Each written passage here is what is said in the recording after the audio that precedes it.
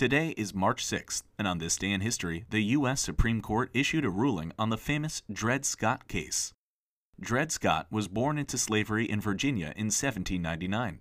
Around 1830, Scott was living in Missouri when he was sold to a U.S. Army surgeon named Dr. John Emerson, who brought Scott along with him as his duties took him to various posts throughout the U.S., including in the Free State of Illinois and the Free Territory of Wisconsin, where Scott married a woman named Harriet Robinson.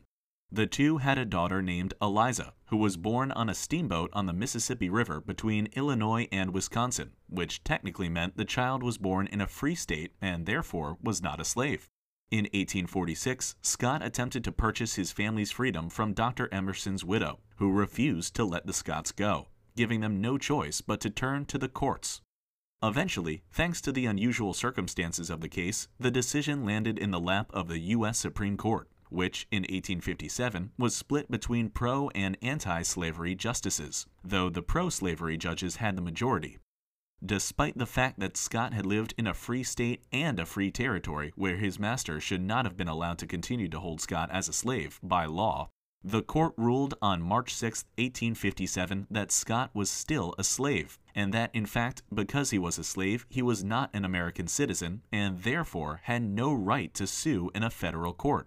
The court also ruled that it was unconstitutional for the federal government to regulate slavery in new territories, negating the Missouri Compromise of 1820. The ruling outraged slaves and the anti-slavery public, and today, legal scholars widely consider it to be the worst Supreme Court decision in history.